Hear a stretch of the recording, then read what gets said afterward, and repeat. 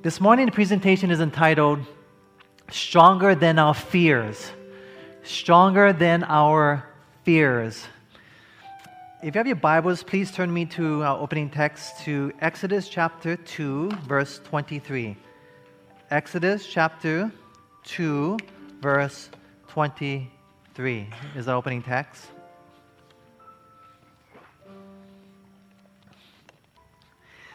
We're talking about being delivered. We're talking about experiencing freedom. Last night, we talked about experiencing freedom from the expectations of other people, what they expect you to do so they can manipulate you or guilt trip you to do what they want you to do. This morning, Jared talked about being free from the bondage of legalism and doing works in order to get God's approval and acceptance and salvation. And now I want to focus on something that I feel is very important that we all struggle with, and that is fear. And Satan uses fear today to get God's people. Slavery. What a horrible condition to be in. According to the ILO, or the International Labor Organization, there are an estimated around 21 million men, women, and children around this world who are in some form of slavery today. Now let me ask yourself, what's so horrible about slavery anyway? Well, there's an ex-slave called Harriet Jacobs. And she wrote this book, and she wrote in a book of her experiences as being a slave here in the United States. She said that her slave master was a very cruel person. He never cared for his slaves. Neither did he do anything to benefit them. In fact, he would intentionally cause them much pain and much suffering. You see, what makes slavery so bad is that people who live in slavery have been conditioned to live in a constant fear. And the same way today, there are many people today who are living as slaves who don't even realize it, for they too have been conditioned to live in a constant fear. Now, a friend of mine shared with me recently, about a month ago, and I was passing through, and we're staying with them, this couple, and she was sharing me that she lived with fear as a Christian. And I'm going to read to you what she wrote to me, actually. And she says this: fear is a very real, difficult area of our lives as Christians. Even though you carry it locked up away in your mind, in your heart, yet it still controls decisions you make every day in life. Continue quoting what she wrote. She says, "It is a difficult subject to bring to others and let alone bring to God. I know that as a Christian we shouldn't have fear. But what happens when real, tangible life experiences, like a death of a newborn child, or a death of a young, vibrant, single mother of 3 happens? That's exactly what happened to me. For soon after the death of my dear friend,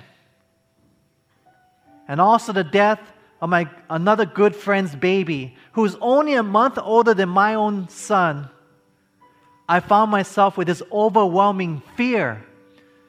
It took me a long time to take it to God because my God was bigger than death, and yet why did they die? Fear from my experiences paralyzed my connection with God. The loss of these precious and dear friends was so heartbreaking. To this day, my heart still mourns for their loss. I am still learning what it means to have God in the midst of this reality on earth." See, beloved, fear is a real thing. And as we're going to be studying it this morning, we realize that we all are plagued with this fear. But there's a solution because there's a God who can overcome all fear. What do you say? Amen?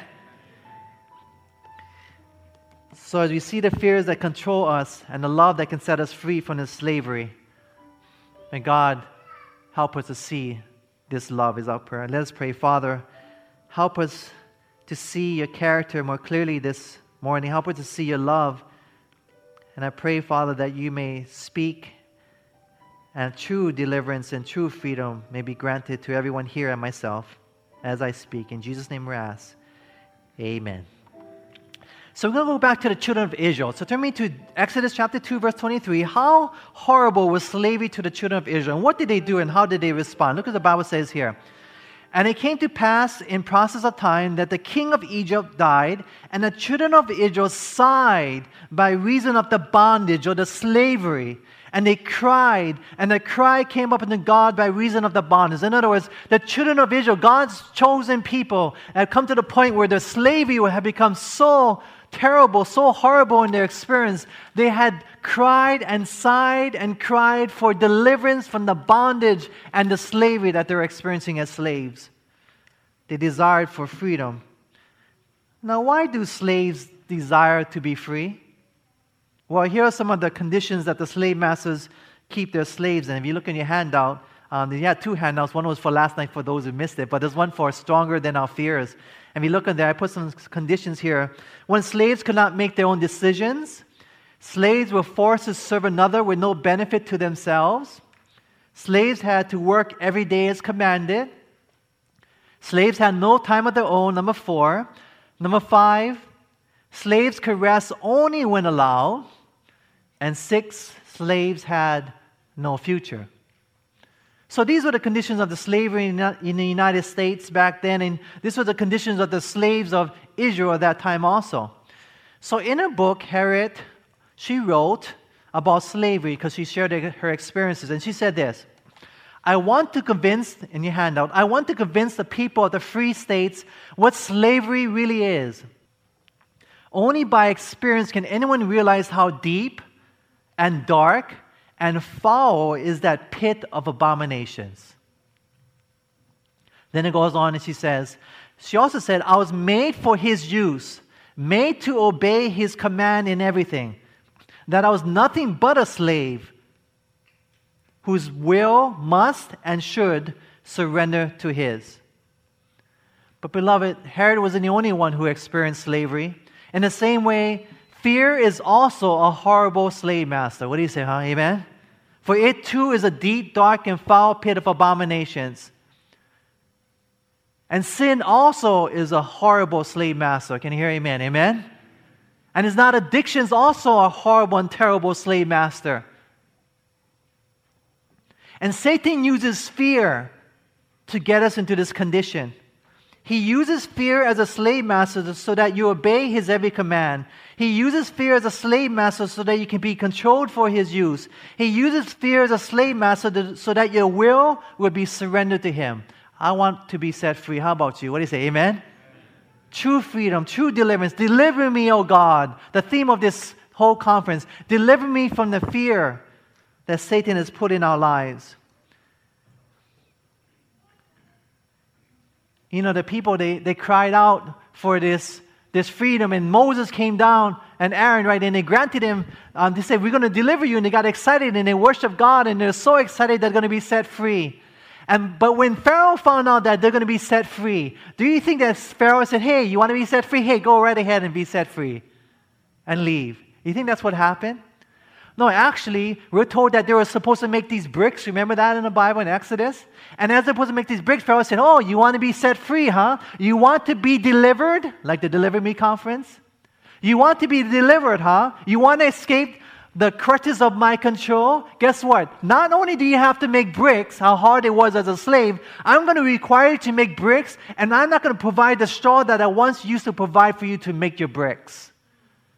In fact, in other words, it went from bad to worse. And those of us who seek to be delivered from whatever addictions and to be delivered from sin and to be delivered from the root cause, which is fear, is only going to get worse before it gets better. But it does get better. What do you say? Amen? So they were struggling. And those people who are actually out there who seek to be delivered, it does get worse. I was counseling this one lady who was experiencing domestic violence in her life. She had come to our school, the prophets. And it's so interesting that, we're going to this school, and out of people, there's a time when we had a time where we prayed for the people who wanted specific prayer. And this lady came forward and said, actually 2 people in that group that came, they're sharing that they actually had physical abuse and domestic violence. And one of them was actually from a member from one of my old churches where I used to pastor, and I had no clue. And so I remember her lifting up her leg and showing me, and not only from her husband, but from her own son used to abuse her. And she lifted up her pants to me in that counseling session, showed me, and there I saw bruises on her leg.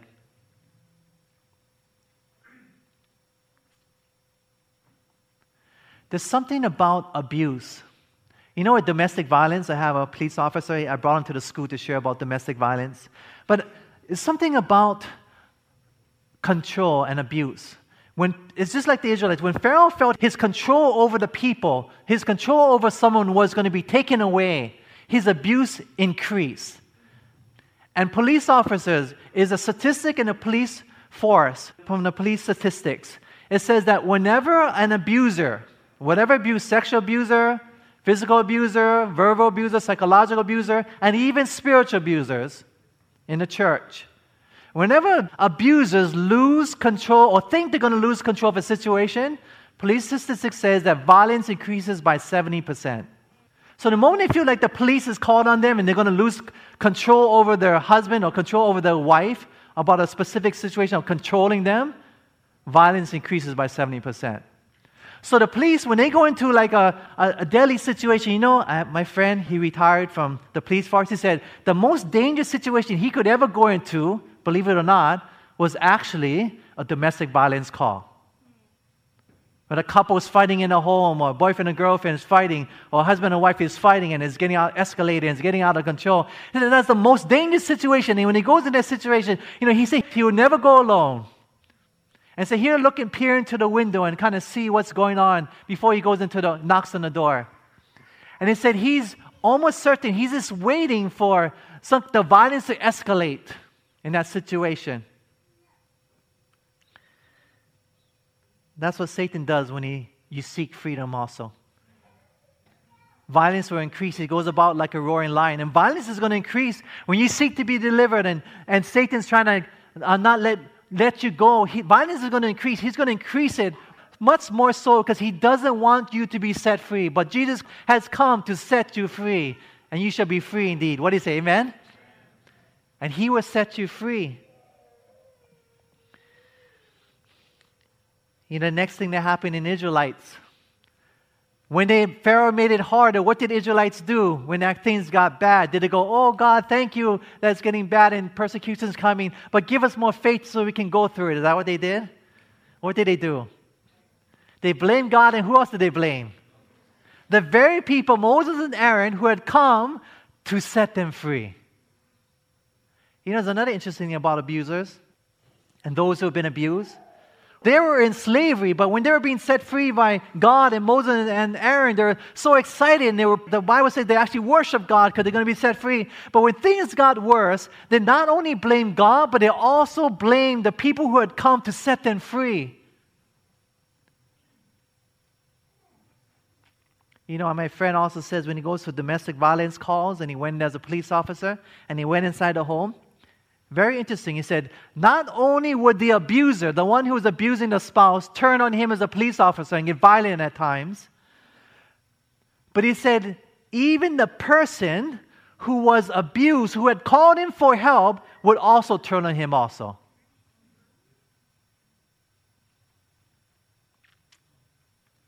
In fact, he said what he had to do is that he had to separate the couples. What they would normally do is they'll separate a couple into one person in one room and put the other person in the other room, right? And separate the two. Why? Because all she needs to see, or all he needs to see is one look from the husband, and she knows that what's going to happen next when the police officer leaves. And I asked him, why would she turn on you? He said, because she wants to make it seem like, hey, wait a minute, I know this situation got out of hand and everything, but you know, honey, I'm still on your side. Kind of to earn favor so it won't get so bad in the end. And he said it would be heartbreaking that the one who had called for help and the one who had come to help them was the very one that had become abused by the one who had been abused. And thus, they blamed Moses and Aaron, the very ones who had come to set them free. Beloved, God wants to set us free this morning. I want to be set free. How about you? What do you say? Amen? So what did the people of Israel finally do? Look at Exodus chapter 12, verse 51. Exodus chapter 12, verse 51 in your Bibles. Notice the Bible says here. It says, "And it came to pass the selfsame day that the Lord did bring the children of Israel out of the land of Egypt by their armies." In other words, Israel was finally set free. What do you say? Amen? They escaped the bondage and the slavery of Egypt. And this is reflected of God's church as we enter into the heavenly Canaan. But this was 40 years earlier, and God has set them free, and they began their journey. It was a long journey for sure, 40 years, but they began their journey nevertheless. And they began to escape from the control and abuse and the fear that ran their lives from the Egyptians. You see, not only did the Israelites sigh and cry to be delivered from their slavery, but they actually did something about it, and they left Egypt and their slave masters. And beloved, it's not only good to hear about how horrible it is to be in slavery, but beloved, we need to do something about it. What do you say, amen? God wants us to experience this freedom. Harriet Jacobs, the one I shared with you earlier, wrote that book. Not only despised slavery, but she also did something about it. Now, she writes about in the book about she resisted the horrors of slavery, and how she did it was, rather than being a slave, she ran away, but not far away because she couldn't really escape. So she went in this roof, this small little shed, and it was made where they covered up the roof part, and she went and lived in there for 7 years.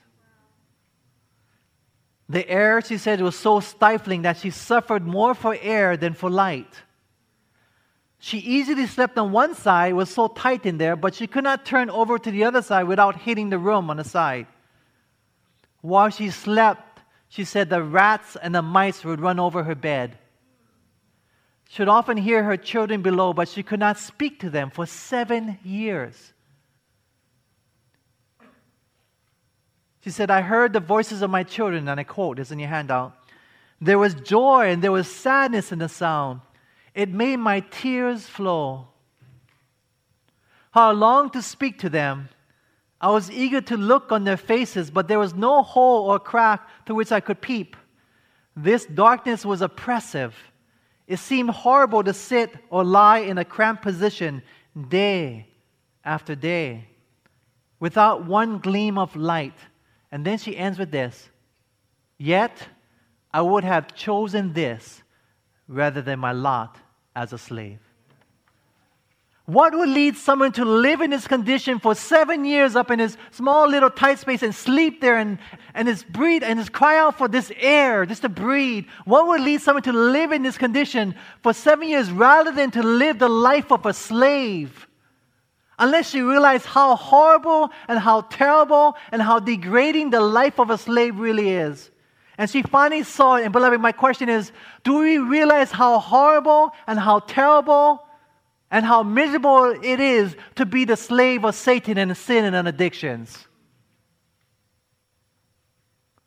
Do we really sense the need that we would rather go through that and be set free?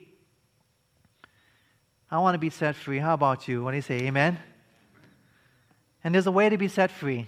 So turn me to 2 Timothy chapter 1, verse 7. 2 Timothy chapter 1, verse 7. This was actually a scripture reading for this morning by my daughter. 2 Timothy chapter 1, verse 7. Notice the Bible says, "What has God not given to us?" 2 Timothy chapter 1, verse 7. Notice the Bible says here, "For God has not given us the spirit of" what? Fear. So, has God given us a spirit of fear? If God has not given us a spirit of fear, then my next question is this: who has given us the spirit of fear? Satan has. So it's not God, but it's actually Satan who has given us this spirit of fear. Now, what do you have when you don't have fear? So look at the next, continue on in the verse. God has not given us the spirit of fear, okay? But, or the opposite, but of what? Power. So in other words, the first thing is this, there's three things here. So the first thing is that when you don't have fear, right, you have power. But if you have fear, then you have what? You have no power. And that is so true. You see, whenever we're afraid, the brain's fear circuit, the amygdala, activates. And when this activates, we experience what we learn as a fight or flight syndrome. You heard of that before, right? Probably in high school or college, right? Fight or flight. So it's a reaction that normally happens that God has implanted in our brain. Now, how many have gone before like a group of people, whether it's your speech class in college, or whether it's actually a toast for a wedding, or maybe a sermon at a church, and you actually kind of like froze? Let me see your hands out there. Well, how many I think you would actually freeze? Let me see your hands out there. If you actually were going in front of people. You just kind of froze. You didn't do anything, or actually you stumbled upon your presentation. You see, what happened is that the fear circuit's fired, right? And it paralyzed your prefrontal cortex, which is your thinking circuits. It's a natural reaction. And God has given this. And the reason why God has allowed this is because there's a time where you don't have time to think, but you just need to react to a certain situation. For example, what if you're walking like in New York City, and you walk in and all of a sudden you just kind of look up, and there you see a big grand piano falling from the sky directly towards you. What if you were like to say, there's no amygdala, and what do you to say, oh, wait a minute, how fast is that going? And how long will it take before it hits me, right? What happened? You kind of think it through. And God has given us that mechanism, right? A fight or flight, where you actually react and jump out of the way before you even think. Praise God for that. What do you say? Amen? So there is a purpose for that. But the danger is when we live in a constant fear, which paralyzes us from growing spiritually and emotionally. We become paralyzed. That's why fear is the foundation of even breaking all the 10 commandments. It all is founded upon a fear of want. If you're looking for a root cause of sin, fear is that root cause. What do you mean? Let me give you an example. For example, you know that you shouldn't break one of the 10 commandments that says, thou shalt not lie. But fear of people finding out what you did paralyzes you so that you lie. Are you following me? If that's clear, let me say amen. Amen? You know you should confront that abusive elder in the church for offending you, but fearing how he will respond to you paralyzes you, and thus you don't follow Matthew 18. Can you hear amen? Amen? You know you should keep the Sabbath day holy, but fear of not having money and providing for your family paralyzes you. Therefore, you work on the Sabbath to earn money. You know God wants you to have intimacy with Him and with your spouse and with one another, your family members. But fear of getting your heart hurt once again keeps your walls built up around your heart so it doesn't get hurt again. Can somebody say amen? Amen? And God has not given us a spirit of fear. It is Satan, the destroyer. But a power to be set free. I want that power. How about you? What do you say? Amen? What is another thing you have when you don't have fear? Notice the Bible says, continue in verse 7. So God has not given us a spirit of fear, but of power and of what? Love. So the opposite of fear is what? Love. When you don't have fear, you have love. But when you have fear, you don't have what? Love. In other words, an atmosphere of fear destroys love. You know, I noticed that there have been many people who have been abused who have told me, physically abused and emotional abuse and psychological abuse in families and homes. And they have told me that they have absolutely no more love for their spouse anymore.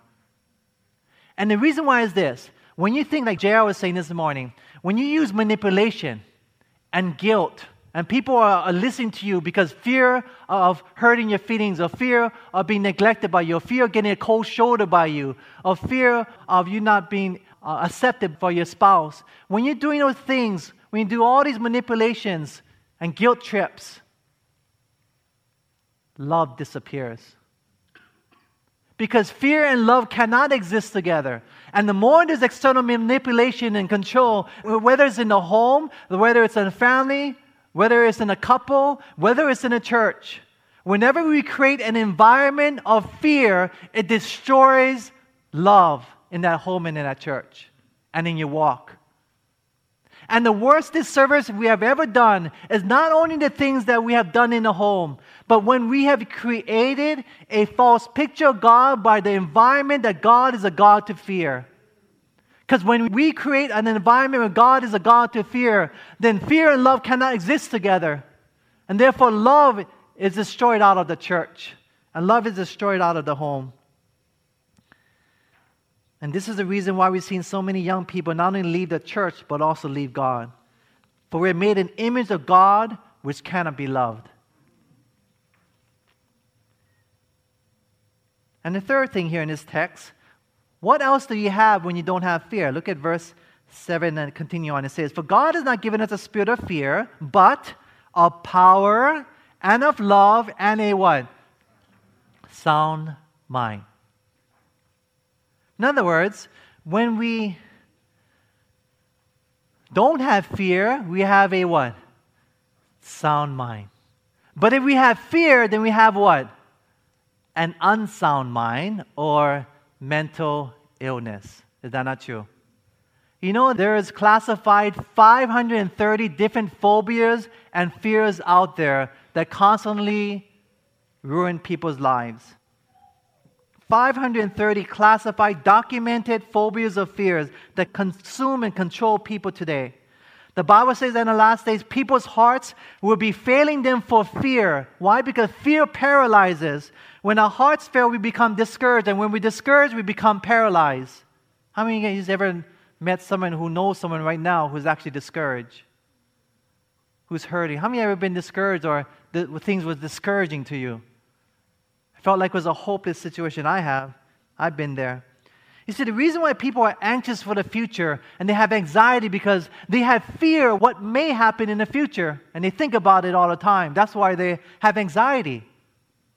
It's based upon fear, the foundation, unsound mind. And when it happens, anxiety happens over and over and over. It comes to the point where not only do they think that something bad is going to happen, they become so discouraged, they actually know that something bad is going to happen, and life becomes hopeless, and they become depressed. And so fear is the foundation, the root causes, and Satan uses fear, and he knows that love is God's main motive in how he works. What a God. What do you say, amen? And Satan, the motive, the root cause of everything is fear. And Satan uses fear not only for the world, but he gets it for even Christians. And the final crisis in the last days is going to be over fear. Because he's going to use fear that, hey, wait a minute, I can't survive in this world without buying and selling. I don't know if I can make it in the last days because I'm too afraid what's going to happen. Or I don't know if I'm going to go through it and see it through because I don't know if I can actually give up my life and die for God because I'm just too afraid. And Satan is just pounding us with fear and fear and fear.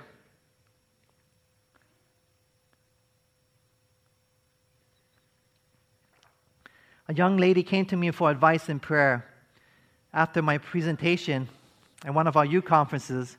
And she shared with me that she was a leader of leaders, a young lady, not even married, single young lady. And she shared with me that she was a leader of leaders, of young people in programs and everything. And she said to me this. She wanted healing in her life. Because even though as a leader, she says, I am on depression pills.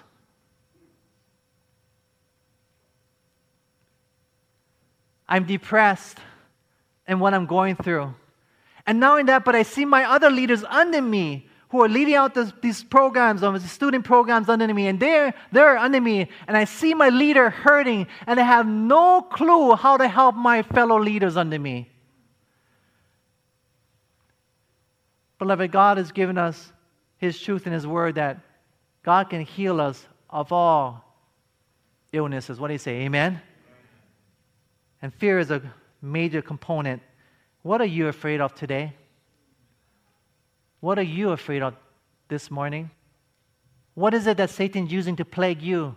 How does Satan paralyze you? What is it? Everyone is different here. Everyone has different fears. But what specific fear or fears are there in your life that actually Satan uses to paralyze you? You know, they have many phobias, right? Arachnophobia, scared of spiders. I'm afraid of spiders. How many are scared of spiders out there? Let me see your hands. It's not only a little bit people. I saw the statistics. It's pretty high. I guess I'm scared of snakes too. Nice in Hawaii, there's no poisonous snakes. Do you know that? And there's not really any poisonous spiders. There is, I guess, some kind of cousin of the brown spider that I heard is kind of come in a little bit. But there's no poisonous snakes. There's no animals out there, mountain lions and bears that can kill you. And we get all fearful when we come here to the mainland.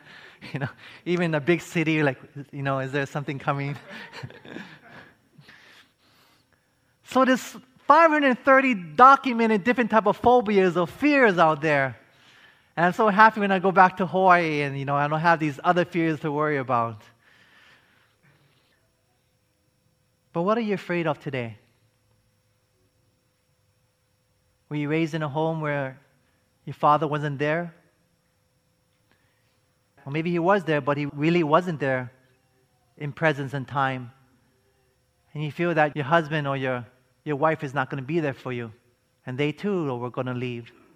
And though you protect your heart's been hurt. You put a wall around your heart also, so it doesn't want to be hurt again. And though you don't want to be intimate with anyone around, you want to be independent because it hurts too much to be hurt again. So if I don't let myself out, if I don't become vulnerable, if I don't allow intimacy to come into my life, then, that's good for me because that means I'm not going to be hurt again. And I don't want to be hurt again. Is that you? Maybe you're scared of what's going to happen in the last days and you're plagued with the fears that's going on and what's happening and what's going to happen in the last days. Is that you? Maybe you're kind of terrified by the terrorism that's going on out there. Radical Islam that's going on out there. This recently happening here in San Bernardino, which is so close to here. There's something there about fear that just paralyzes us and it takes away our freedom and to live life in abundance. There's a solution, beloved, and that's found in God. What do you say? Amen? So turn to 1 John chapter 4, verse 18. 1 John chapter 4, verse 18. And the question is, what does perfect love do? 1 John 4, verse 18, verse 8. Notice what it says here. There is no fear in what? Love. In other words, fear and love cannot live together. Can you hear amen? Amen? Fear and love cannot live together. I have a friend who said when she reads this text, what she's seeing from this text is this. She's seeing that when she reads this text in 1 John 4, verse 18, that she's seeing that there's no fear and love. Therefore, I have fear in my life. Therefore, I feel like God is scolding me. Like, you should know better. You should know better that, because you have fear, you shouldn't have fear as a Christian. And therefore, you should have love only. And she feels like she's rebuked and scolded by God, she told me. Not only having fear, but you're adding guilt to that fear that you already have. These negative emotions. But I believe that is not what I believe that this text is saying. What this text is saying to me is that when you have fear, there is actually hope for you and me. What do you say, amen?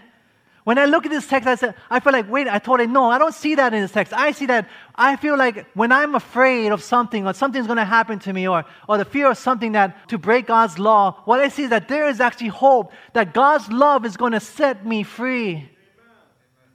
And I want to be set free. How about you? What do you say, amen? What this text is saying that when we look upon God's love and ponder upon it, then that love will drive away all our fears. Now, I need to share you that there are fears out there which are caused by physical diseases such as neurasthenia, which can be healed by proper natural remedies. But the many fears that we're seeing today are caused by the sins and abuses of others against us. And these fears can only be healed by the dwelling upon God's love for you and me. What else does fear have? Look at 1 John 4, verse 18. Continue on and it says this. There is no fear in love, but perfect love casteth out what? Fear. What do you say? Amen? Because fear has what? Torment. There's something about fear that torments or punishes. You see, when you have fear, it limits you. If you have the fear of coming up and speaking, it limits you. We have the fear of coming up and singing for the Lord. You have fear of going to a home and sharing. You have a fear of sharing God's love with your neighbor. It limits you. It paralyzes you. It torments you. Then every decision that you make is driven by fear. Thus, whenever this happens, there is no joy, only torment. Today, we are living in a society of fear. The fear of being hurt. The fear of dying. The fear of terrorism. But where is love found? Look in your Bibles in 1 John 4, verse 10. 1 John 4, verse 10. I love this text. 1 John 4, verse 10. Notice what it says here. Herein is love. In other words, if you want to find where love is, that will cast out all fear out of your life, because we're looking for a solution. What do you say? Amen? So we're looking for the solution. How do we find this love that can cast out the fear and all fear of our life? Notice it says here. Herein is love.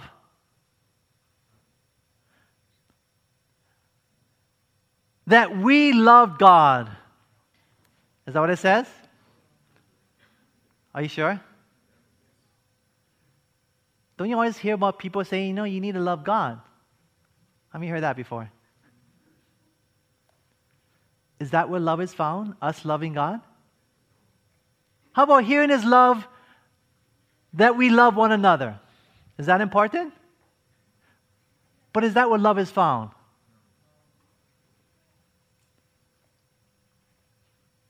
Love is not found in us loving God. Love is not found in us having to love God. Love is not found in us loving each other. Though those are important and those are reflected of the Ten Commandments. But there's something that must happen before we love God. There's something must happen before we love each other. And that's something that's found in 1 John 4 verse 10. It says this. Herein is love. If you want to find love, here is how you're going to find love. Not that we love God. What do you say? Amen? It's not in you loving God. That's not where you're going to find love.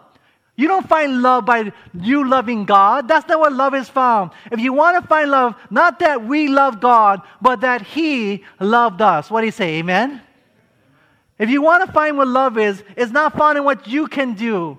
And not found what you loving God, how noble and beautiful and honorable that is. That is where not love is found. Love is found by beholding God's love. Look at Desire of Ages, page 480. Notice what it says here. They behold the Savior's matchless love. Now, behold and look upon God's love, revealed throughout His pilgrimage on earth, from the manger of Bethlehem to Calvary's cross, and the sight of Him attracts, it softens and subdues the soul. Love awakens in the heart of the beholders. What do you say? Amen? In other words, as you behold and you look upon God's love, then something happens in your heart.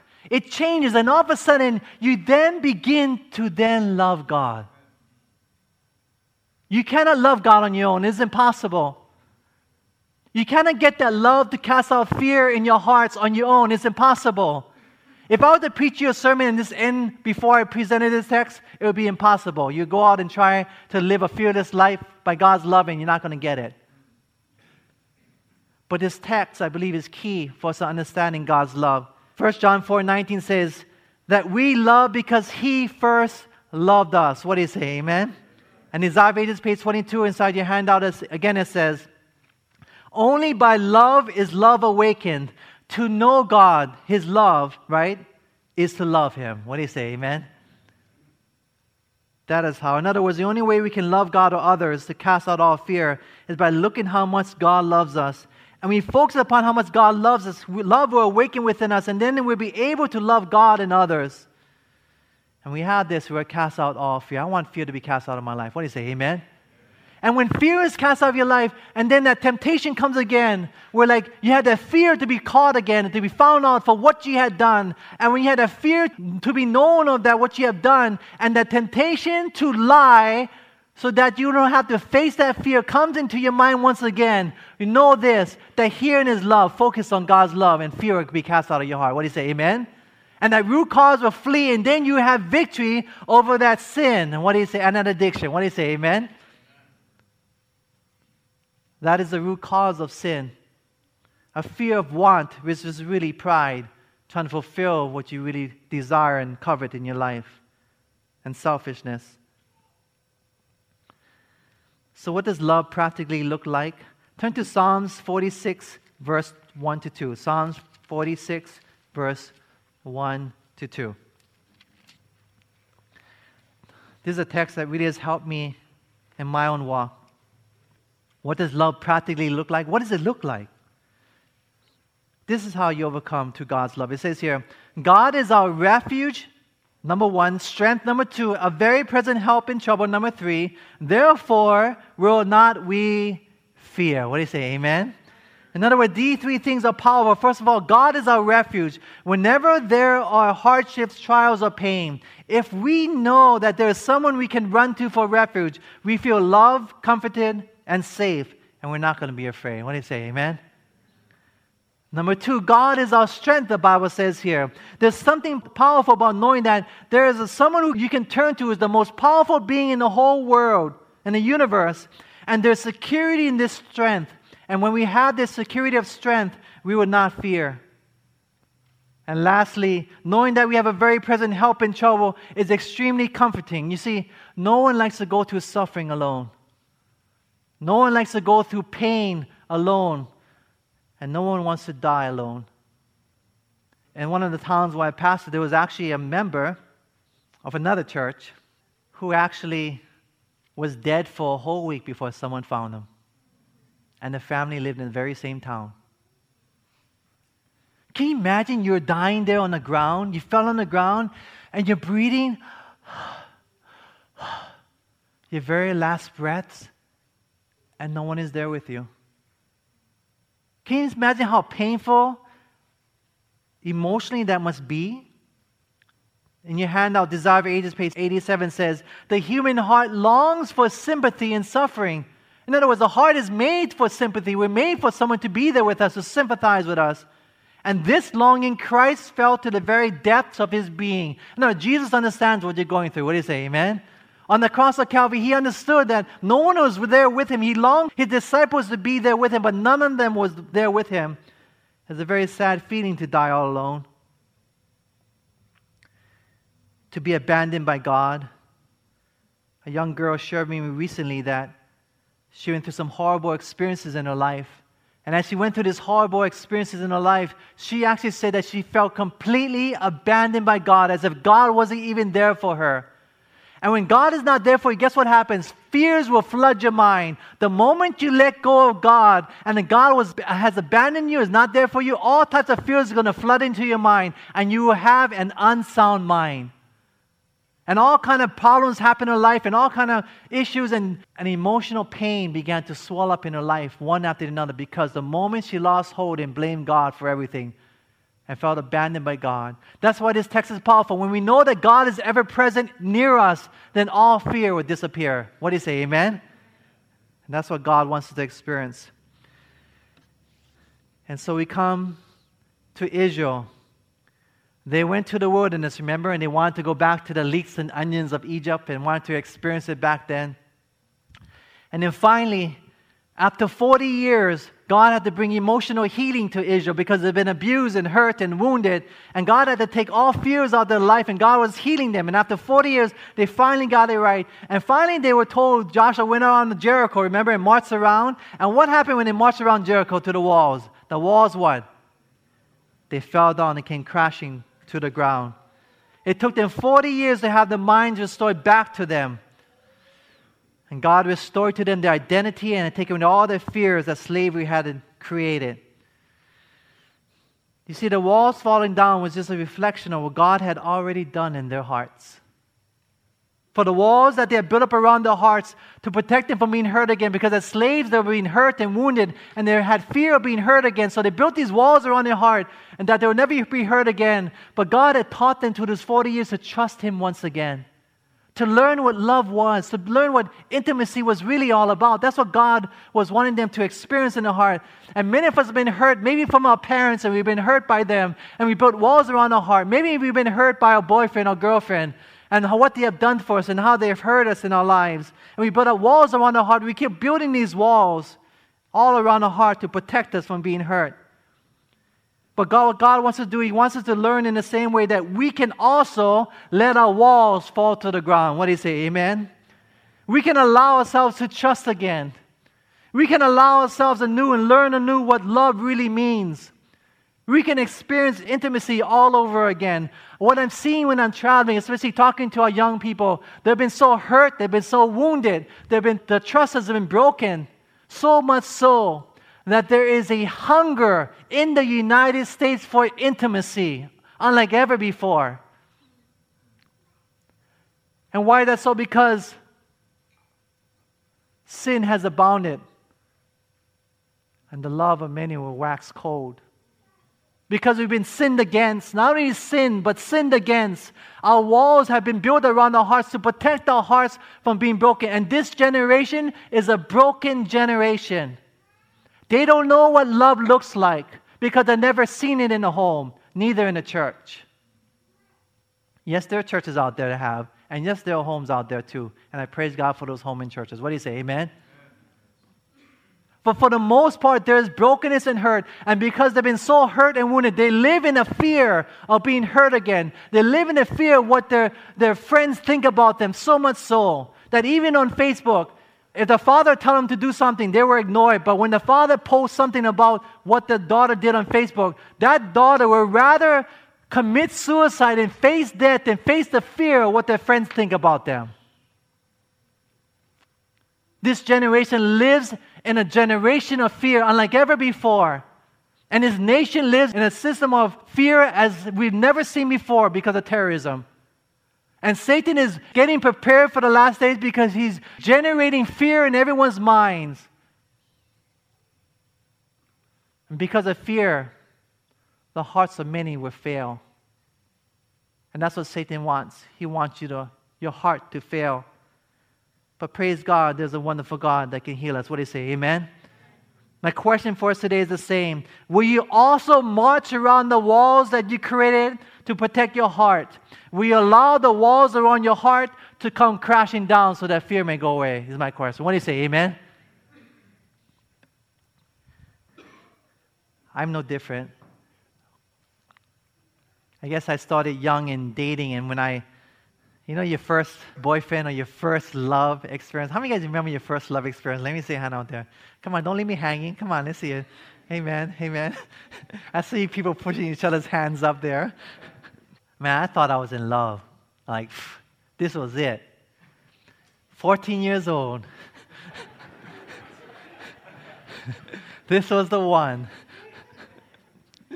So here I was, 14 years old, in love, and doing everything wrong because you don't know how to do it right. And then to see that time you went out with some friends, a whole bunch, and you didn't have a car yet, but somebody comes along at 15 years old and he has an old car, but at least he has a car, driving it. And then you see the affections of the one whom you love starts turning from you to another person with the car.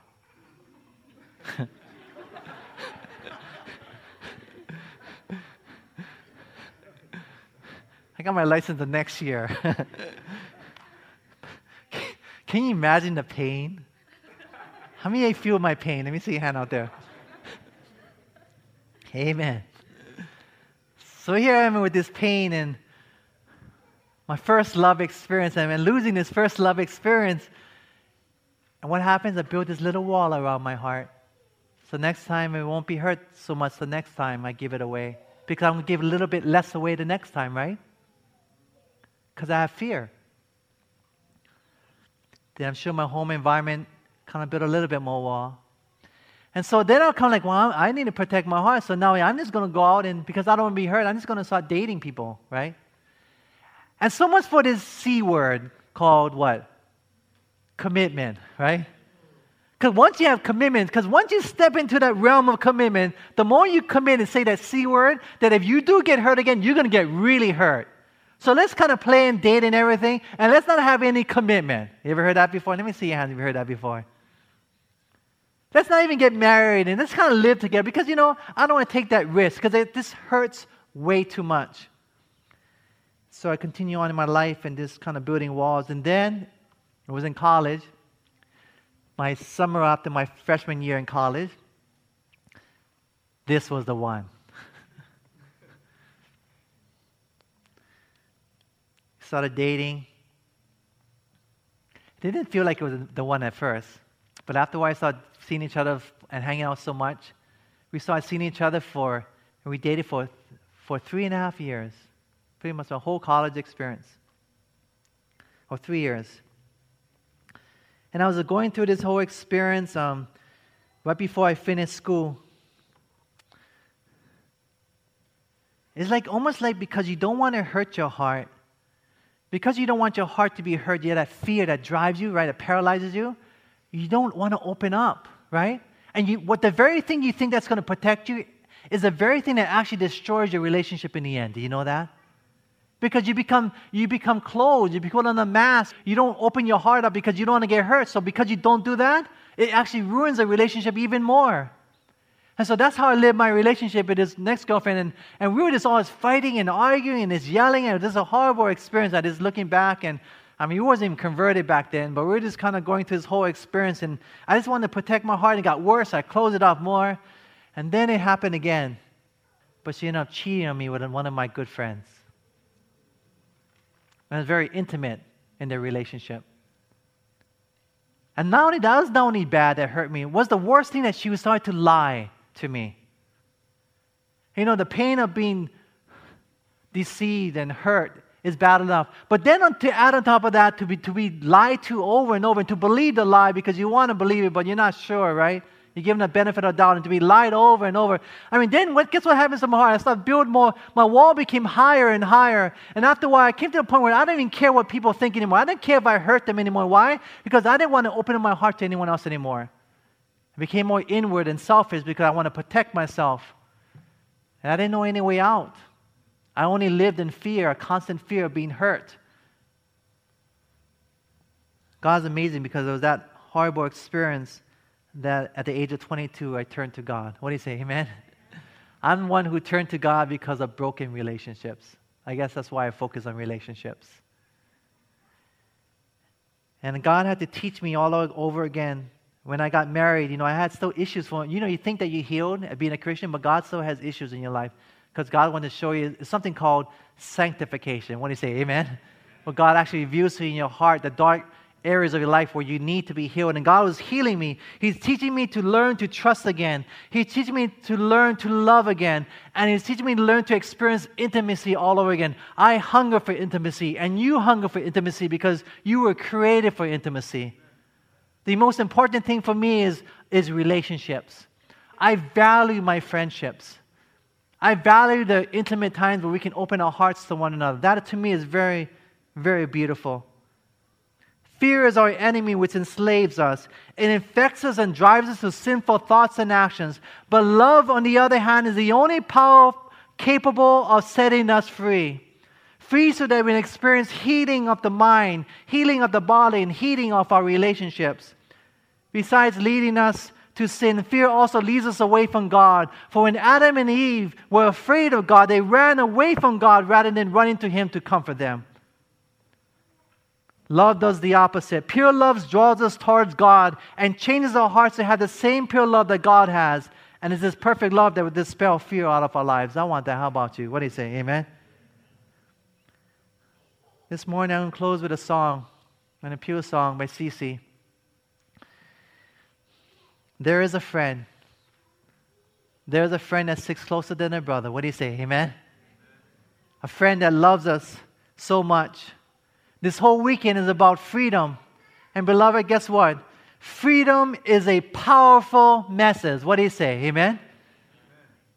Freedom is a very powerful message. People are hungering for this freedom message. And today is a day of freedom. Freedom from the slavery of sin. Freedom from the slavery of addictions. Freedom from the slavery of fear. And Jesus has come to set the captives free. For the Son of Man, therefore, shall make you free, and you shall be free indeed. What do you say, amen? And where the Spirit of the Lord is, there is freedom. And Christ has come to set us free. And He sets us free not by this kind of divine act, which He does, but we must experience and see His divine love for you and me. What do you say, amen? I want to see that. How about you? For every heart that has been broken, every tear that has been shed, then all these pains and dreams that you leave wondering, hopes and dreams leave you wondering if there's really anyone who cares. There's a God, a friend closer than a brother, who'll be there every step you take, through every trial, through every tribulation. His faithfulness will be your strength. What do you say, amen?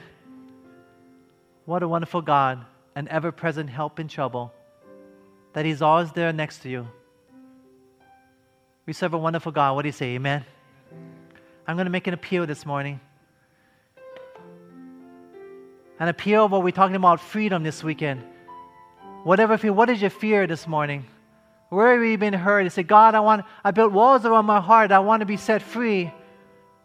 I'm going to invite you to come. And come to the altar and say, God, here I plead for mercy. I grab onto the horns of the altar like Adonijah did, and he was set free. I invite you to come forward as CC sings. Is anyone here right now? Say, Lord, I want to be set free. I want to experience your freedom. I want to look upon your love so love can set me free from all fears that I have. I want to experience intimacy. Come. Is anyone here right now? Come. Say, God, here, take my life. Does anyone here come? Praise God. Amen. Anyone else here say, God, please take my life. Heal me of my fears. Send your love, Lord. Help me to behold, hear in His love, to see your love. Praise God. Amen. Anyone else here, Lord, please take my life. Help me to see your love. Help me to see that you're closer than a brother. Praise the Lord. Amen. Amen. Praise the Lord, sisters. Amen. Praise God. Amen. Come say, God, please take my life. Do something with me. Please show me your love. I want to experience. Anyone out there has been like me, and you experience in your heart, say, God, I built these walls up. I didn't know I built these walls up, but I built these walls around, and I've chased people whom I love away from me, and I want to experience something in my heart to hear. Come, I invite you, come. Let God watch around those walls that you created, and let those walls come crashing down. What do you say, amen? Praise God, amen. Anyone else want to come and say, Lord, please take these walls down. I want to experience intimacy with you and others I've never experienced. Amen. Praise God. Anyone else? Say, Lord, take us. Take me. Take my life. Praise God. Amen, brother. Praise God.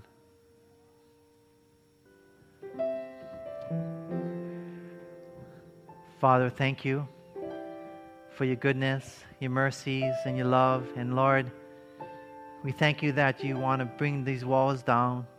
You want to take these walls of fear away, that we may live in perfect freedom. Deliver us, O Lord.